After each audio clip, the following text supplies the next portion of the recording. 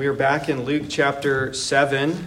Luke chapter 7, our study of the Gospel of Luke. Luke chapter 7. We have an ambitious task this morning to cover many verses compared to the pace we've been going. So we'll see how we do. Let me begin by reading the text. We'll be looking at verses 18 to 35. Verses 18 to 35. Luke chapter 7. The disciples of John reported all these things to him. And John, calling two of his disciples to him, sent them to the Lord, saying, "Are you the one who is to come, or shall we look for another?" And when the men had come to him, they said, "John the Baptist has sent us to you, saying, 'Are you the one who is to come, or shall we look for another?' In that hour he healed many people of diseases and plagues and evil spirits. And on many who were blind he bestowed sight. And he answered them, 'Go and tell John what you have seen and heard. The blind receive their sight, the lame walk, lepers are cleansed, and the deaf hear. The dead are raised up, the poor have good news preached to them. And blessed is the one who is not offended by me.' When John's messengers had gone, Jesus began to speak to the crowds concerning John. 'What did you go out into the wilderness to see? A reed shaken by the wind? What then did you go out to see? A man dressed in soft clothing? Behold, those who are dressed in splendid clothing and live in luxury are in king's courts. What then did you go out to see? A prophet? Yes, I tell you, and more than a prophet. This is he of whom it is written, 'Behold, I send my messenger before your face, who will prepare your way before you.' I tell you, among those born of women, none is greater than John. Yet the one who is least in the kingdom of God is greater than he." When all the people heard this, and the tax collectors too, they declared God just, having been baptized with the baptism of John. But the Pharisees and the lawyers rejected the purpose of God for themselves, not having been baptized by him. To what then shall I compare the people of this generation? And what are they like? They're like children sitting in the marketplace and calling to one another. 'We played the flute for you, and you did not dance. We sang a dirge, and you did not weep.' For John the Baptist has come eating no bread and drinking no wine, and you say, 'He has a demon.' The Son of Man has come eating and drinking, and you say, 'Look at him, a glutton and a drunkard, a friend of tax collectors and sinners.' Yet wisdom is justified by all her children." This is the word of the living God. John Bunyan is most known for writing The Pilgrim's Progress. We've mentioned that a number of times. And he wrote that book, which is one of the greatest selling books in the English language. He wrote that book while he was in prison. He was in prison there during the time of the Puritans, and he was unwilling to stop preaching in his church. And so he writes this book about the story of Christian, an allegory of the Christian life. And Christian is the main character making his journey to the celestial city. And while John Bunyan is in prison, he writes about Christian at one point in the story being in a prison. He's in Doubting Castle. They are captured, Christian and faithful, in Doubting Castle by this giant named Giant Despair. And they become discouraged and doubting during that time. And they remain in Doubting Castle until Christian remembers that he has a key. And it is the key of promise, and it's in his bosom, and he pulls it out. "Oh, I've forgotten all this time that I had the key of promise, which unlocks the doors to Doubting Castle." And he pulls it out, and he tries it, and it opens, and he tries it again, it opens, and they're able to escape as Giant Despair and his weird wife, chase him, and they get out. Well, this morning in our passage, John the Baptist finds himself in prison as well, and he is in his own sort of doubting castle. And this leads him then to ask a question about the Messiah. And it seems so strange to us that of all people, John the Baptist would be asking for clarification about the Messiah. And yet that's what we have here. Somewhat of a doubt in the mind of John the Baptist. What do you do in such times when doubt arises in your heart? What does John do? He does the best thing that anyone could do. He goes to Jesus. Now, of course, he can't go because he's in prison, but he sends messengers to Jesus to find out and ask his questions. And the passage that we have before us is focused on the most important question of all, the most important question for all of us. It is really, who is Jesus? Or who is the Messiah? And is Jesus the Messiah? That is the essence of the question John is asking. And it is also what the people are responding to in the rest of the passage. Whether they believe that Jesus is the Messiah or not, and whether they've responded to that message. And now, doubts are not the same as unbelief. We don't want to have doubts. We shouldn't seek to have doubts. I think it was MacArthur who said, we might begin with doubts. We don't want to end with doubts. And I think that's a good word. Warren Wiersbe, an old preacher, he had a good quote, I thought, about doubt and unbelief that I put before you. He says, quote, "Doubt is a matter of the mind. We cannot understand what God is doing or why he is doing it. Unbelief is a matter of the will. We refuse to believe God's word and obey what he tells us to do."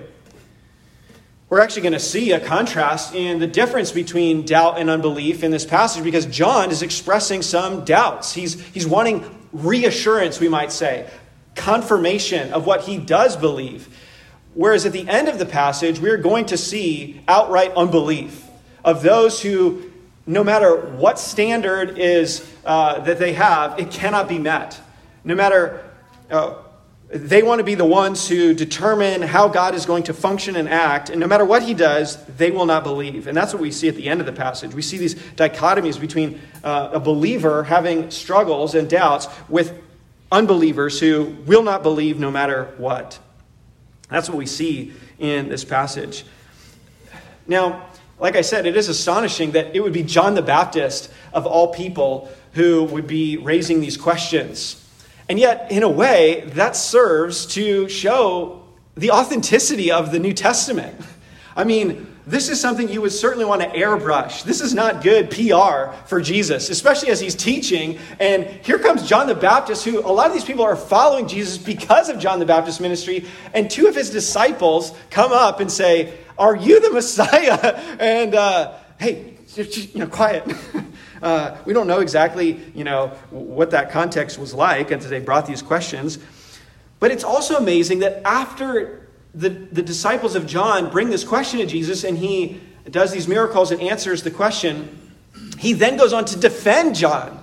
So sometimes we know in history, the person who had a great career in sports or in something else, and then they made one error or mistake, and that's what they're remembered for the rest of their career. This one thing. And that's certainly not what Jesus wants us to remember John for, but rather that he is truly the greatest born of women up to that point in history. So lots going on in this passage, and we want to look at it and see lessons on dealing with doubts, but also with who Jesus is. And how this passage in multiple ways shows us that Jesus is in fact the Messiah. So let's begin and look at verses 18 to 23. And let me just point out a structural matter. You'll notice there's three sections in the verses we read. 18 to 23 are one section where John sends his messengers, Jesus answers, and then it ends with this kind of proverbial statement in verse 23. And then verse 24 to verse 30 are another section, and it's Jesus defending John's ministry. And it ends with another kind of, not exactly ends, but it has this other kind of big proverbial statement that no one is greater than John except those who are greater than John, really is what Jesus is saying in verse 28. And then you have verses 31 to 35, which is our last section, and it deals with the present generation and what they are like. It's actually called the parable of the brats. People, not like it's not in the Bible, but that's what like commentators call it, because he's talking about kids, and he's like, this generation is like a bunch of childish kids. They're like a bunch of brats. So they call it the parable of the brats. So pretty cool. Anyway, and it ends with a kind of a proverbial statement again in verse 35. Yet wisdom is justified by all her children. And so we're gonna follow that structural indicators for our 3 points here. So notice first, verses 18 to 23, and we'll call this perplexity at the role of Jesus. Perplexity at the role of Jesus. Here, John is confused. He's perplexed. This is strange to him, what he's seeing. Notice first the confusion in verses 18 to 19. Look at verse 18 again. The disciples of John reported all these things to him. You think, what things? Well, the things that Jesus just did, right? So we looked at the beginning of chapter 7, and first he heals the servant of a centurion who's near death, and then he goes to Nain and brings back to life a man who had died and gives him back to his widowed mother. And so these things, and no doubt it probably encompasses more of the miracles Jesus did, but these are the immediate things that are being reported to John. And John, calling 2 of his disciples to him, sent them to the Lord, saying, "Are you the one who is to come, or shall we look for another?" Now, Luke doesn't tell us where John is at this point and why he doesn't come himself. But if you just think, like, where did we last leave John, right? Where did we leave John the Baptist last in the Gospel of Luke? And the answer is in jail. That's what Luke told us in chapter 3, verse 19. But Herod the Tetrarch, who had been reproved by him for Herodias, his brother's wife, and for all the evil things that Herod had done, added this to them all, that he locked up John in prison. And so there's where John is left by Luke. And then now he picks back up on John. John is still in prison. Now, Matthew, in his account, Matthew 11, he tells us that John was in prison, but Luke doesn't need to because he's already left him there. This was like a restored fortress that was east of the Dead Sea, where John is being held by Herod. And so he has to send messengers, and he sends them in light of what he's hearing. They're bringing him messages about, the headlines of what Jesus is doing, and so he has a question. And so he sends these 2 disciples to them. It's interesting and significant that he sends 2 disciples, because Deuteronomy 17 talks about how every matter shall be established on the basis of 2 or 3 witnesses. And if we're thinking about the context here, the issue is Jesus really the Messiah? And so he's going to send 2 messengers to confirm, and they're going to see things that Jesus does, signs that he does, as well as scripture that he points to confirm that very reality. And remember, Luke is in the process of showing us the identity of Jesus in this section. And so these 2 or 3 witnesses are important for his purposes. And so he sends these 2, and they ask him, "Are you the one to come, or shall we look for another?" And what does he mean by the one to come? This is really a messianic title. It's a specific title. John has even used it of Jesus in his preaching, that this is the one who is to come. And the Old Testament speaks of the Messiah this way as well. He is this particular individual who is going to come. So why would John be asking this question? Why would he be asking this question? Well, maybe we could see 2 main reasons that John is asking this question. Because of his present experience and because of unmet expectations. His present experience is jail. He's in jail. This doesn't seem to be what John expected when the Messiah came and brought the kingdom. John has been preparing people for the Messiah. He has identified Jesus as the Messiah, and yet now he's perplexed about Jesus as he sits in jail. He's also struggling because of unmet expectations about what the Messiah would do, which is related to him being in jail. And he doesn't seem to know how to reconcile what he knows about Messiah when he comes and what Jesus is presently doing. In other words, John has a bunch of dots, that he's trying to connect from the Old Testament. He's very aware of the Old Testament scriptures, but he just can't see how they all fit together with what Jesus is doing right now. He's perplexed about Jesus. And there's confusion. He has doubts, and he needs reassurance. That's the issue. He's seeking. So John is not, some want to get John off the hook and say, well, John is really asking for his disciples' sake. He's sending his disciples so that they have assurance. And you're like, it doesn't seem like that's what's happening. It seems like John is really struggling here. But it's not unbelief here either. He believes Jesus, but he's going, help me understand. How does this work out? Phil Johnson helpfully put this. He said, this is faith-seeking assurance. Right? Faith-seeking assurance. He believes, but he's like, help me understand. Help me put these things together. I liked what Darrell Bach said in his commentary. He said, John was seeking confirmation of Jesus' ministry. Jesus' messianic style has raised questions about him. He is thus seeking to be reassured about Jesus. In that sense, he is representative of a reader like Theophilus, who also needs assurance. I thought that was a good observation to keep the whole context of Luke in mind, because Luke 1, verses 1 to 4, inasmuch as many have undertaken to compile a narrative of the things that have been accomplished among us, just as those who from the beginning were eyewitnesses and ministers of the word have delivered them to us, it seemed good to me also, having followed all things closely for some time past, to write an orderly account for you, most excellent Theophilus, that you may have certainty concerning the things you have been taught. And so, John is looking for certainty about the Messiah. And so what does John do? He seeks Jesus out. So what about Jesus' ministry and style is causing John perplexity? Well, he has personal suffering. That's often the cause of doubt, right? Just for all of us. He's in prison. And personal trial, personal suffering causes us to go, God, why is this happening? What's going on? Aren't you on your throne? I mean, these questions, aren't you for me? Why is this happening? And so certainly there's some of that for John.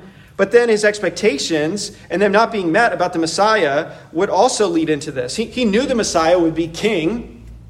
He knew the Messiah would deal with Israel's enemies. In fact, even in Luke chapter 1, verse 71, this is Zechariah's prophecy, where he says in verse 71 that we should be saved from our enemies and from the hand of all who hate us. One of the pet peeves of mine is, you'll hear this a lot, at least I do. I listen to a lot of sermons, but when people say, oh yeah, when Jesus came, everyone was expecting Jesus to be a king and to drive out the Romans and to set up or to have a political kingdom, and they make it sound like that's not at all what the Old Testament was saying. That is exactly what the Old Testament was saying. That the Messiah would be king, that he would come, that he would reign on David's throne, that he would deal with all of his enemies, like physical enemies. He would drive them out. He would be the king, the only king on the earth, and he would restore Israel, and it would have benefit for all of the other nations. And so it's a very tangible, horizontal effect upon the creation. The problem, though, is that if that was your only understanding of what Messiah would do, and you miss the vertical aspect of what Messiah would do. So when I say horizontal, I mean like effects upon the creation and changing governments and things like that. In order for that to happen first, Messiah has to deal with the vertical problem between you and God, between your sin and God. And so Messiah comes the first time to deal with those issues primarily so that he can bring these horizontal effects and begin those effects. And so this is the issue for John, because, I don't know, I would venture to say many, if not most, of the Old Testament prophecies about Messiah when he comes are related to things that, in our perspective, we would say happen at the second coming.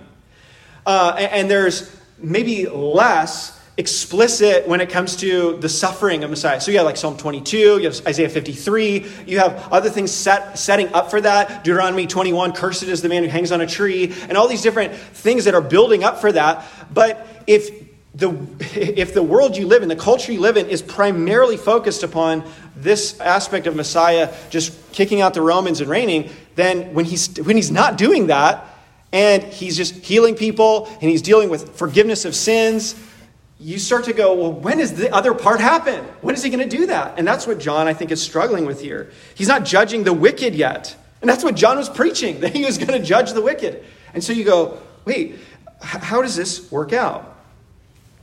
And that's where he is struggling. The issue for John was that he lacked clarity on how all the pieces fit together. Now, for us, we look back and we go, well, what's the deal? Because we have hindsight, right? We see how it all fits together. You think about it like this. One of my preaching professors put it this way, and this is a good way to think about it. Old Testament prophecies are kind of like the sights on a gun, right? When you're going to shoot something, you line up the sights, and it looks like the sights are like on top of each other. They look like they're right there, right on top of each other, and you can line it up. If you were to put the gun on the wall and look at it, you can clearly tell that the sights are separated by a distance, a much greater distance than when it appears when you line up the sights. Now, the Old Testament prophecies are kind of like that they have Messiahs coming, and they put these things together, and when you look down the prophecy, it can look like the sights are just lined up right on top of each other, and it doesn't seem like there's any distance between them. It doesn't even seem like there are more than one coming.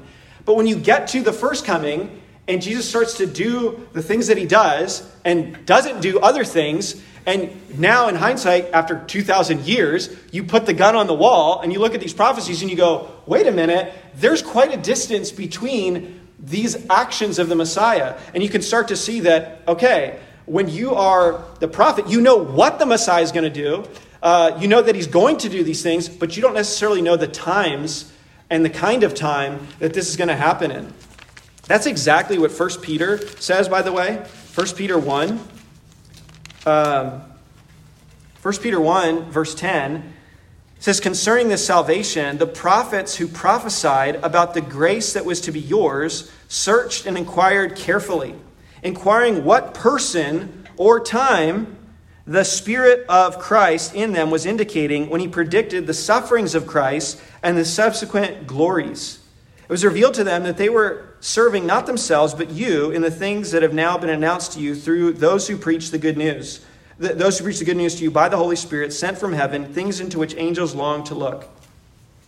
Sometimes people misread this passage to say that the prophets didn't know what they were writing about. They were just kind of like writing stuff down. They were like being possessed by God, and they're just like, I have no idea what this is saying, and we only know it in hindsight. That's a wrong way to understand this, because he's saying they actually did know a lot, but they couldn't piece together like the timing aspect of it. So notice they even have the right order. They understood the sufferings of Christ and the subsequent glories. They knew the order. They knew that Messiah had to suffer first and then glory. And so they knew these things. They knew what they were writing about. But what they struggled with was the time and the kinds of time that this would happen. And one thing that was not as clear in the Old Testament was that Messiah comes 2 times. This is where there's actually confusion about John the Baptist as well and his relationship to Elijah. They're like, wait, I thought Elijah comes. And he's like, Elijah has come if you receive him. And because there's actually 2 comings of Elijah. There's the first coming of Elijah to prepare the way as a forerunner in the first coming. And there's going to be another Elijah-like figure who comes again before the second coming. And so you start to see the clarity after the fact on these different things. And so when you read some of these Old Testament prophecies, you realize that they are smashing them together, these things that are really separated by quite a distance. And so that's what's causing John some consternation here, how it all fits together. And let me just give you one example of this. In Zechariah 9, verse 9, we read this: Rejoice greatly, O daughter of Zion. Shout aloud, O daughter of Jerusalem. Behold, your king is coming to you. Righteous and having salvation is he, humble and mounted on a donkey, on a colt, the foal of a donkey. And so you go, all right, there. Yeah, that's easy. That's first coming. When did that happen? Yeah, that's the triumphal entry. Then verse 10, I will cut off the chariot from Ephraim and the war horse from Jerusalem, and the battle bow shall be cut off, and he shall speak peace to the nations. His rule shall be from sea to sea, and from the river to the ends of the earth. As for you also, because of the blood of my covenant with you, I will set your prisoners free from the waterless pit. And he goes on from there. But you go, that didn't seem to happen. I mean, you can get all spiritualized on it. But when you look at like what was Solomon's kingdom? Physical kingdom. It was like very earthy. And so it was kind of sea to sea language. That's used in Messiah's. That's like real geography. So you're like, that didn't happen in the first coming. So that's second coming. But notice they're smashed together. And so this is what John is struggling with. How do these fit together? And so he sends to Jesus. He sends to Jesus. And here he gets confirmation. Look at verse 20. Verse 20. And when the men had come to him, they said, John the Baptist has sent us to you, saying, are you the one who is to come, or shall we look for another? And so they relay his question perfectly. Notice what it says in verse 21. In that hour, he healed many people of diseases and plagues and evil spirits. And on many who were blind, he bestowed sight. It's like these guys show up and they're like, are you the Messiah? And Jesus is like, all right, it's the hour of power. and so he just starts healing everyone and doing all kinds of stuff. And they're witnessing it. I mean, this is what John sent. He sent 2 witnesses. And Jesus starts just doing a ton of miracles. And then he doesn't just show them, he doesn't just show signs, but then he gives them scripture. Verse 22. And he answered them, go and tell John what you have seen and heard. The blind receive their sight. The lame walk. Lepers are cleansed, and the deaf hear. The dead are raised up. The poor have good news preached to them. And blessed is the one who is not offended by me. So he begins to speak these.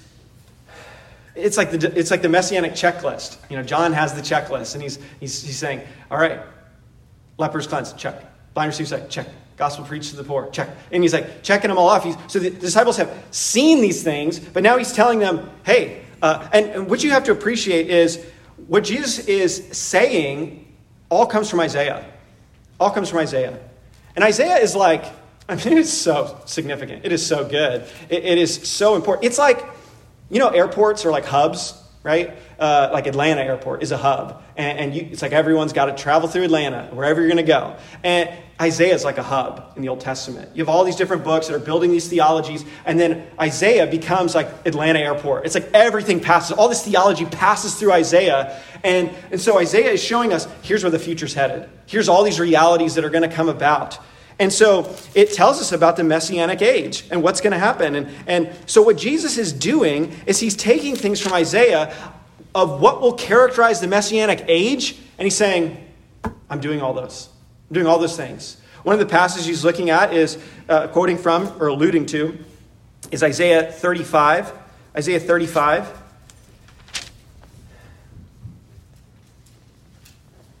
And you can even hear in some of this the very principle we were pointing out about how some of these things have not yet taken place. So if you even just start in verse 1, the wilderness and the dry land shall be glad. The desert shall rejoice and blossom like the crocus. It shall blossom abundantly and rejoice with joy and singing. The glory of Lebanon shall be given to it. The majesty of Carmel and Sharon. They shall see the glory of Yahweh, the majesty of our God. There's just kind of lifting of the curse on the ground. And verse 3, strengthen the weak hands, make firm the feeble knees. And then here, verse 4, say to those who have an anxious heart, be strong, fear not. Behold, your God will come with vengeance and with recompense of God. He will come and save you. Now, John reads something like that and he's like, yeah, where is that? But then verse 5, then the eyes of the blind shall be opened and the ears of the deaf unstopped. Then shall the lame man leap like a deer, and the tongue of the mute sing for joy. For waters break forth in the wilderness and streams in the desert. And so he goes on to talk about other effects upon the creation. So you see, Jesus, he's quoting a passage that doesn't expressly talk about the Messiah, but it talks about conditions in the Messianic era. And so really what Jesus is doing is saying, do you see these conditions happening? Yes. So you can know that the Messiah is here, because these are the kind of things the Messiah does. Isaiah 61 is another passage he's alluding to.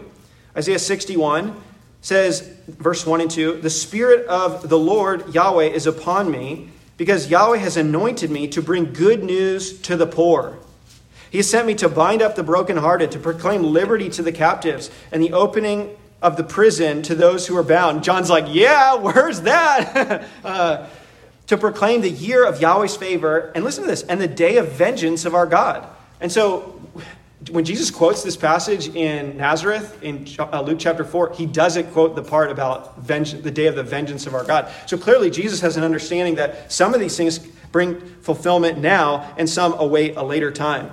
And so what he's really saying is, hey, I'm giving you previews of the kingdom. And so that identifies me as the Messiah. He meets the messianic checklist. And so then he gives this final encouragement to John in verse 23, the choice that needs to be made. And blessed is the one who is not offended by me. This reminds us of the Sermon on the Plain and this blessing that's similar to that. That is not tripped up by me. It's not scandalized by me. Blessed is that one who trusts in the Messiah. This is related to that idea in the Old Testament and the New about the cornerstone that's set up, a stone of stumbling and a rock of offense. And blessed are those who take refuge in him. And don't let him be an offense to you, John. And so this is the message he sends back to John. This is the perplexity at the role of Jesus. And so you have to love the way Jesus handles this. He doesn't rebuke John. He gives him confirmation. Now, what you also have to appreciate is later when the religious leaders will ask Jesus for a sign, give us a sign that we know who you are. He won't do it. He won't give them a sign. Here, he gives a flurry of signs for John and confirmation from the scriptures. Why? Well, because this is far different than what they're asking for. They're in unbelief, and it doesn't matter what signs Jesus does for them because they're hardened. But John, he needs some assurance, some reassurance, and Jesus is quick to give that to him. There's a great message for us here that you too may have perplexities about the way Jesus works at times in your life. Too fast, too slow, too much suffering all at once, too many trials, justice not happening quick enough. So many different ways that we can say, Lord, why is it happening like this? But notice, implicit in this passage is the cure for doubts. You have the cause of his doubts, which are unmet expectations. Ladies, you know about that, right? It is unmet expectations and his present experience of suffering. And the cure for these doubts Jesus gives him is Scripture.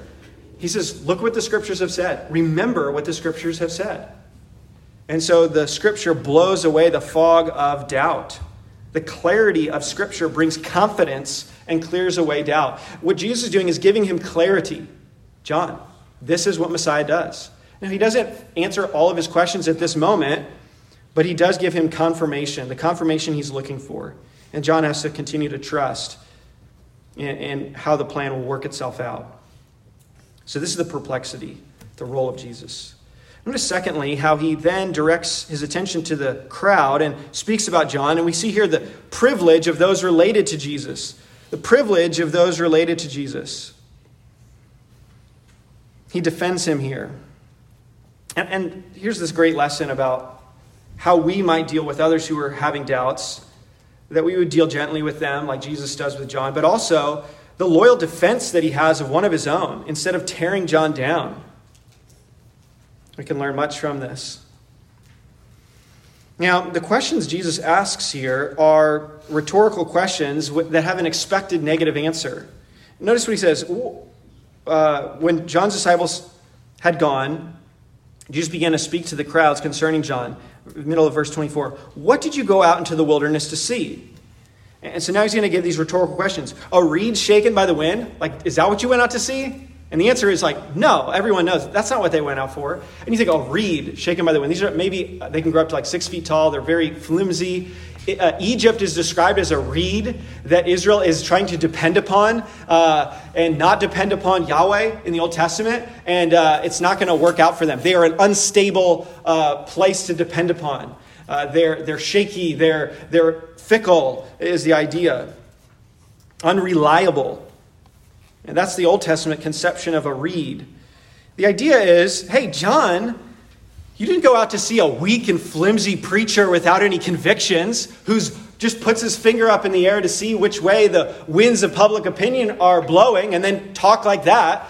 No, John didn't care at all about public opinion. John spoke out against Herod and his immoral relationship and got put in prison for it. I mean, this was not a spineless preacher. This guy was courageous, full of conviction. That's not what you went out to see. And then he says, did you go out to see, verse 25, what then did you go out to see? If not that, did you go out to see a man dressed in soft clothing? And you go, what? He says, behold, those who are dressed in splendid clothing and live in luxury are in king's courts. Now, it would be hard to prove this without a shadow of a doubt, but it may be that Jesus is taking a subtle swipe at Herod, who is in a king's court, who is dressed in soft clothing, and who is the one who is in prison, John. He's saying, no, you didn't go out to see preachers in sneakers. You went out to see not someone who was spineless, not someone who didn't have any authority. You think, what kind of clothes did John wear? The most uncomfortable clothes, camel skin and leather, and he's eating wild honey and locusts. And you think, why does he do this? Well, he's identifying with Elijah. Remember, where Elijah was last seen? In the Old Testament, Elisha, his disciples, walking with him, and they're going about, they cross over the Jordan, and Elisha's trying to keep up with Elijah because he wants to see him go and depart. And what ends up happening is Elijah is taken up in a chariot by the Lord. He and Enoch are the only ones not to die in the Bible. And so he's taken up, and his mantle falls, and Elisha takes it. And the followers of Elijah, they want to put out a search party. They want to look for him. They're like, let's go look in the mountains for him. And so you can imagine they're putting up signs like a lost cat in the neighborhood, lost prophet, last seen by the Jordan, wearing these clothes, kind of thing. And wouldn't you know it, here comes John in the wilderness by the Jordan, wearing these clothes. Maybe those signs are all, distressed now. And they're like, wait a minute, it's Elijah. Now, it's not actually Elijah in the flesh, but it's one who has an Elijah-like ministry. And so this is why he's identifying this way. He's coming to show that he is the prophet who would prepare the way for the Messiah. He was not a compromiser, and he was not a celebrity. This is not what the people went out to see. And so if not for those reasons, what did you guys go out to see him for? I mean, this was a trek. This was like a long way out of your way. You didn't go there for the landscape. You didn't go there to see some spineless preacher. No, you went because he was a prophet. Verse 26, what then did you go out to see? A prophet? Yes, I tell you, and more than a prophet. In a number of places in the rest of the New Testament, you will see that Jesus is saying, or Luke or the gospel writer is making an editorial comment saying they regarded John as a prophet. Remember when Jesus asked the religious leaders, hey, where did the authority come from John's ministry? Was it from heaven or from man? And they're like, they don't want to answer because it says the people regarded John as a prophet. And so they knew that John was a prophet. That's why they went out there. And they've been waiting and waiting for so many years for a word from the Lord, 400 years of silence. And then verse 27, this is whom it is written, behold, I send my messenger before your face, who will prepare your way before you. This is a quote from Malachi chapter 3, verse 1. And it prophesies that there will be one who will come before Yahweh to prepare his way.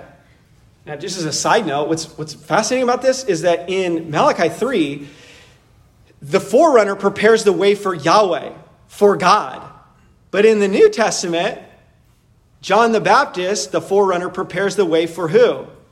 Jesus, which means that Jesus is Yahweh, right? Jesus is God. That's the point that you're meant to make. That's the connection that the writers want you to make. So John does not care much about ministry methodology. He doesn't, if we can just get the right location and wear the right clothes and attract people, that is not his mentality.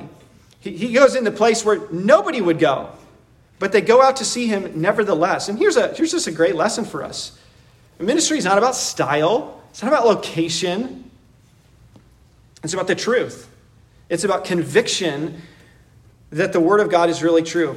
People don't come necessarily for convenience, but for content. At least those who really are seeking the Lord. John does not make it convenient to come to him, but he does have the content. And so that's what they went out to hear from John. He was a man of conviction. He was a man of clarity. And this is the question Jesus is raising. So if John was reliable, and if he spoke with authority, and if he was the fulfillment of prophecy, why are you not all listening to him? Why do you not listen to him? Then he says in verse 28, he makes this incredible comment about John. I tell you, among those born of women, none is greater than John. What a shocking statement. How many people have been born of women? Yeah, everybody, right? Save Adam. Everyone's been born of woman. So this is his way to say, hey, everyone, compared to everyone, nobody is greater than John. What is he saying here? Noah, Moses, Daniel, David?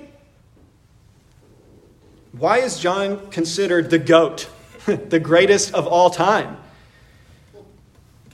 One writer said, because he has a unique and unrepeatable role. It's not something in John's essence that makes him the greatest. It's something in his function that makes him the greatest. Because his greatness is tied to the greatness of the one he introduces. The world history has been waiting for the one who can bring creation back to Eden. And now John has the privilege of saying, there he is. Listen to him. And so he has this incredible function of pointing to the Messiah. We might say it like this, that in God's estimation, greatness is evaluated based upon how your life points to Jesus. And John's got to point people to Jesus in a profound way. But if that statement is not enough, the next statement is even more profound. He says, yet the one who is least in the kingdom of God is greater than he. The one who's least in the kingdom of God is greater than he. So we've been pointing out that the kingdom of God concept is something that is future, that Jesus brings upon the earth, future from our perspective. It is boots on the ground. The Messiah is here on the earth. He's reigning from the earth when it happens. And so he's saying the least in that kingdom are greater than John. We might say, if we keep the parallel, the function of John is what made him great because he got to announce the Messiah. The function of the least in the kingdom is greater than what John got to do.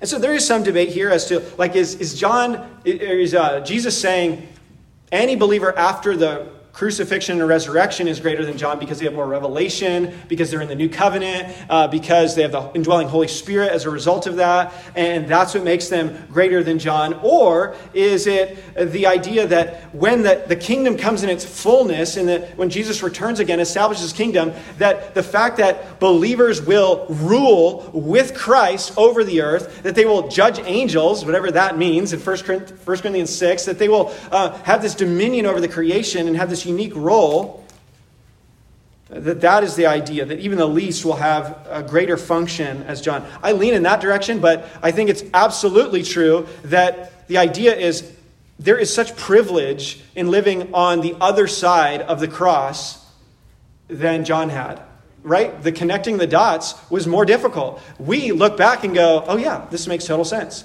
First coming, there's that. Second coming, we're waiting for these. And so we have so much more clarity. We do have the new covenant ministry. We do have the indwelling of the Holy Spirit.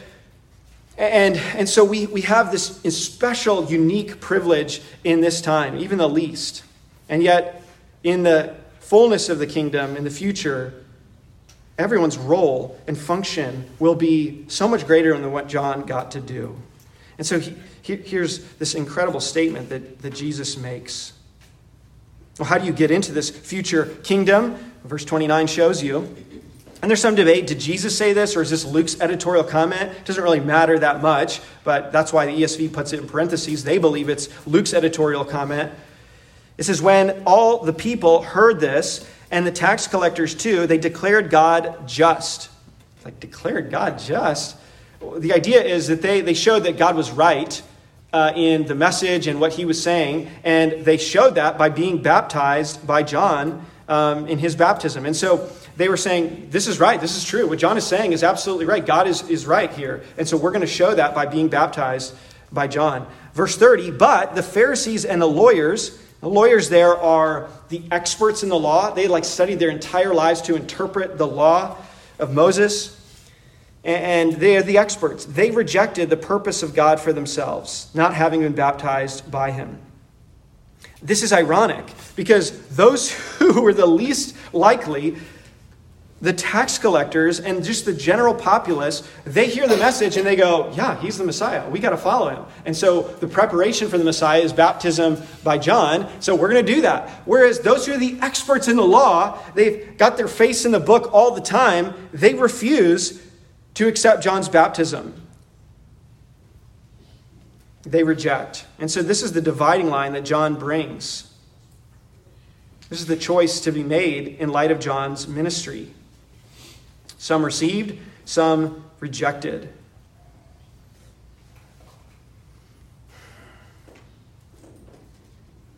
The point about the greatness of the kingdom revolves around the greatness of Jesus here. John is great because of what he got to do in pointing people to Jesus. And the least in the kingdom are great because they share in Jesus' reign as king and the privileges that he brings as well. And so there's this difference between those who respond and those who reject.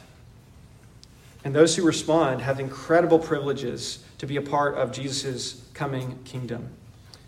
Finally, in this last point, we see the perversity of those rejecting Jesus. He really ends this second section by talking about how these religious leaders, they do not receive the message of John or the message of Jesus. And you think, well, what other message is there, right? The apostles haven't been sent out yet. They're still trying to piece the dots together. So the only ones speaking this message are John and Jesus. That's it. And so if you reject John and Jesus, you've rejected everything. So here we see the perversity of those rejecting Jesus in verses 31 to 35. And Jesus begins to compare this generation, this present generation.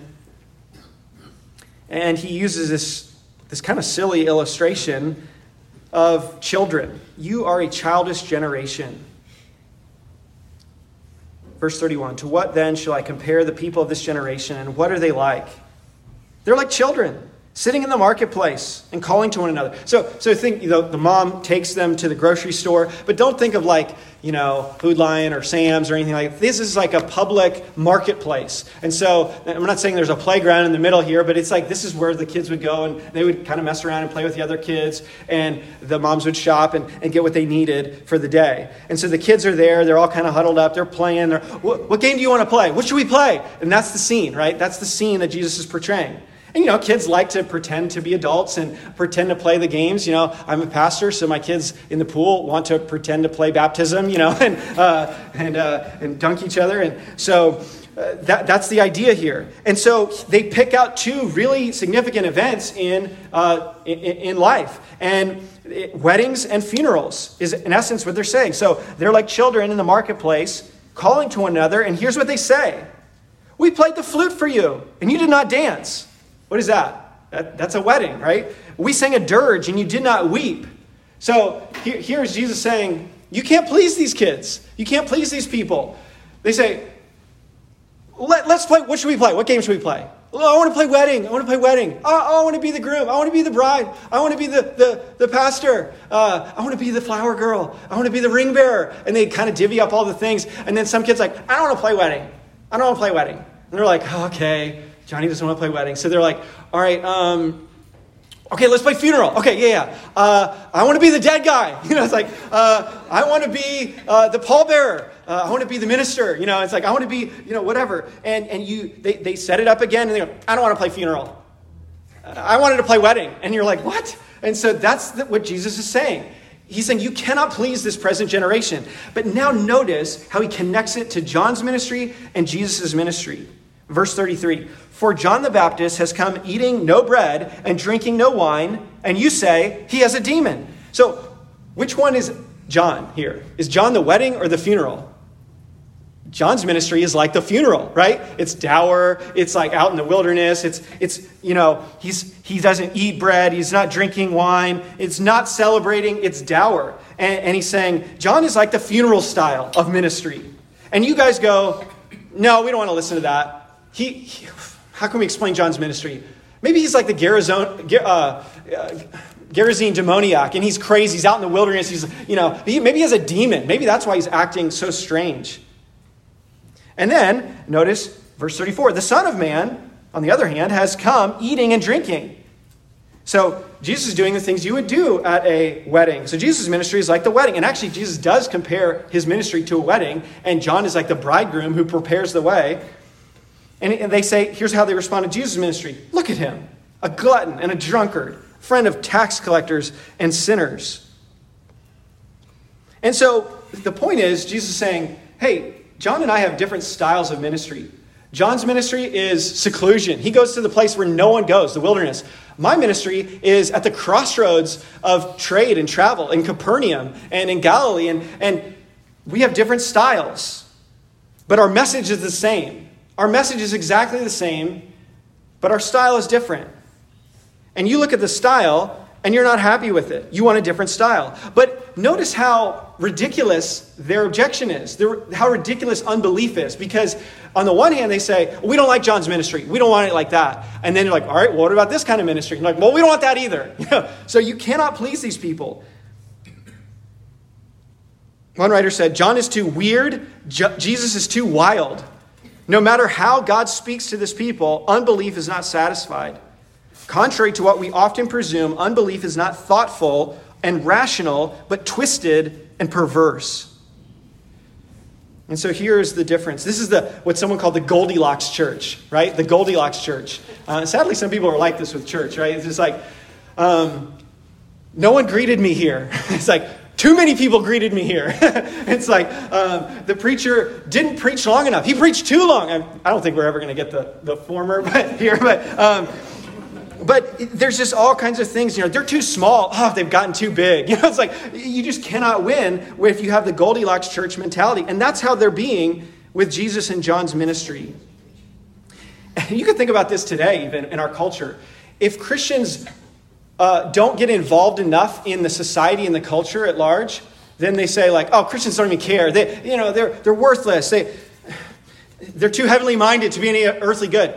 But then when Christians start to get involved and they start to bring their worldview and their beliefs, and they let those worldview and beliefs impact what they see in the world and how they think the world should be, they're like, you Christians want to legislate all these things. You want to impose your morality upon us. And you're like, wait a minute, how can we win? We can't win. If we don't, if we're not more involved, then you get mad at us. If we're too involved because we bring our beliefs, you get mad at us. It's like, that's the situation here that Jesus is dealing with.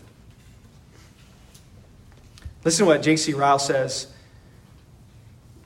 Their pretended objections wore only a cloak to cover over their hatred of God's truth. We must make up our minds to find unconverted people as perverse, unreasonable, and hard to please as the Jews of our Lord's time. We must give up the vain idea of trying to please everybody. The thing is impossible, and the attempt is a mere waste of time. We must be content to walk in Christ's steps and let the world say what it likes. Do what we will, we shall never satisfy it or silence its ill-natured remarks. It first found fault with John the Baptist and then with our blessed master. And it will go on caviling and finding fault with that master's disciples so long as one of them is left upon earth. Sometimes I think, I share the gospel with someone and I'm like, I wish I'd said this. I wish I'd gone to this passage. Man, I wish I just, why didn't I think to say that, And you kind of just beat yourself up. Do you think you could present the gospel as good as John the Baptist or Jesus, right? Probably not, okay? And yet, here they are, and they're being rejected. And they've got it down. So, yes, we want to be as accurate as we can be, and that's faithfulness. But we also remember that God has to do a great work. He has to open the heart. And so I think this can just give us rest at night. We can go, I wish I'd said that. Maybe I'll have an opportunity to say that thing later. But it's not really me that makes the difference. It's not my style and, how much I got to say it or not. God can use, especially when you hear some people's testimonies and you're like, yeah, this is what I heard. And God convicted me and I just repented. And you're like, from that? You know what? So God can use even the most feeble attempts at bringing Christ to people through the message. Finally, we hear wisdom's children. We listen to wisdom's children. These children are unreasonable that Jesus is talking about. And look at verse 35. Yet wisdom is justified by all her children. And the point being here is, look at the fruits. Look at the fruits. Look at the children of John and Jesus and their ministry. They show the change of life. They show the effectiveness and the truth of the message as they are transformed. John MacArthur writes this in his commentary. He says, in every generation, you have folly's brats and wisdom's children. And that's what Jesus is saying. Hey, just look at the fruit. Look at you guys. Look at your children and look at my children. And look at the difference. We learn here that even the greatest have their moments of perplexity and doubt. We learn that the first and best thing to do is to take your doubts to Jesus and his word, to remind yourself of the truth, or have someone who's skilled in the scriptures to come alongside you and help you work through those doubts. We learn that there is incredible privilege for those rightly related to Jesus and his kingdom. We learn that doubt is certainly different than unbelief. And it's just a good reminder for us of the humility of John, that sometimes we can be so proud we don't ever want to express. We would never say what we're having doubts about or we can't figure out. And we're like, I can't ask that question to someone. They're going to think I'm dumb, or they're going to think I'm like, I've never read the Bible, but I don't know how this works out. And it's like, here's John the Baptist who's going, hey, can you help me out here? Are you the Messiah? And he's humble enough to ask the question. And I think we ought to be following that example too. When we don't know stuff, we should just ask and not feel embarrassed about what are people going to think if I ask this question? It's like, we'll just ask. No one knew the answer until they asked at some point. We all have to learn. So we want to end where we began. The most important of questions: is Jesus the Messiah? We saw in the beginning the signs of the Messiah testify that he is. We saw that the scriptures Jesus quoted testify that he is the Messiah. We saw that the servant John, who came and was a fulfillment of scripture himself and preparing the way for the Messiah, he confirmed that Jesus was the Messiah. And then we see that those who are saved and who respond to this message, they are wisdom's children, and they too testify that he is the Messiah. And so here we see, as Luke is portraying for us, who is this man? Who is Jesus? He is the Messiah. He is the one who is to come, the one who has come and is coming again. Lord, we thank you for your word to us. We thank you for its truthfulness, for its assurance to our hearts, for the way that you are able to bring comfort to us, to answer our questions. And Lord, we thank you for just the example of John the Baptist, and even he struggling in this way and bringing his questions to Jesus and finding answers from the clarity of Scripture. And Lord, we're thankful for the privileges you give to us in your kingdom. We thank you for bringing us to know you. We pray for any who may not know you, that you would grant them the eyes to see and ears to hear that the Messiah brings with his coming. He brings people who cannot see and cannot hear to spiritual and physical sight, and one day also in his kingdom, physical sight and hearing. Lord, we pray that you would minister to us this word this week and comfort us through the assurance that Jesus is the one to restore all things. In his name we pray. Amen. All right, let's respond. 281. Jesus paid it all. Jesus paid it all. 281. Please stand if you are able.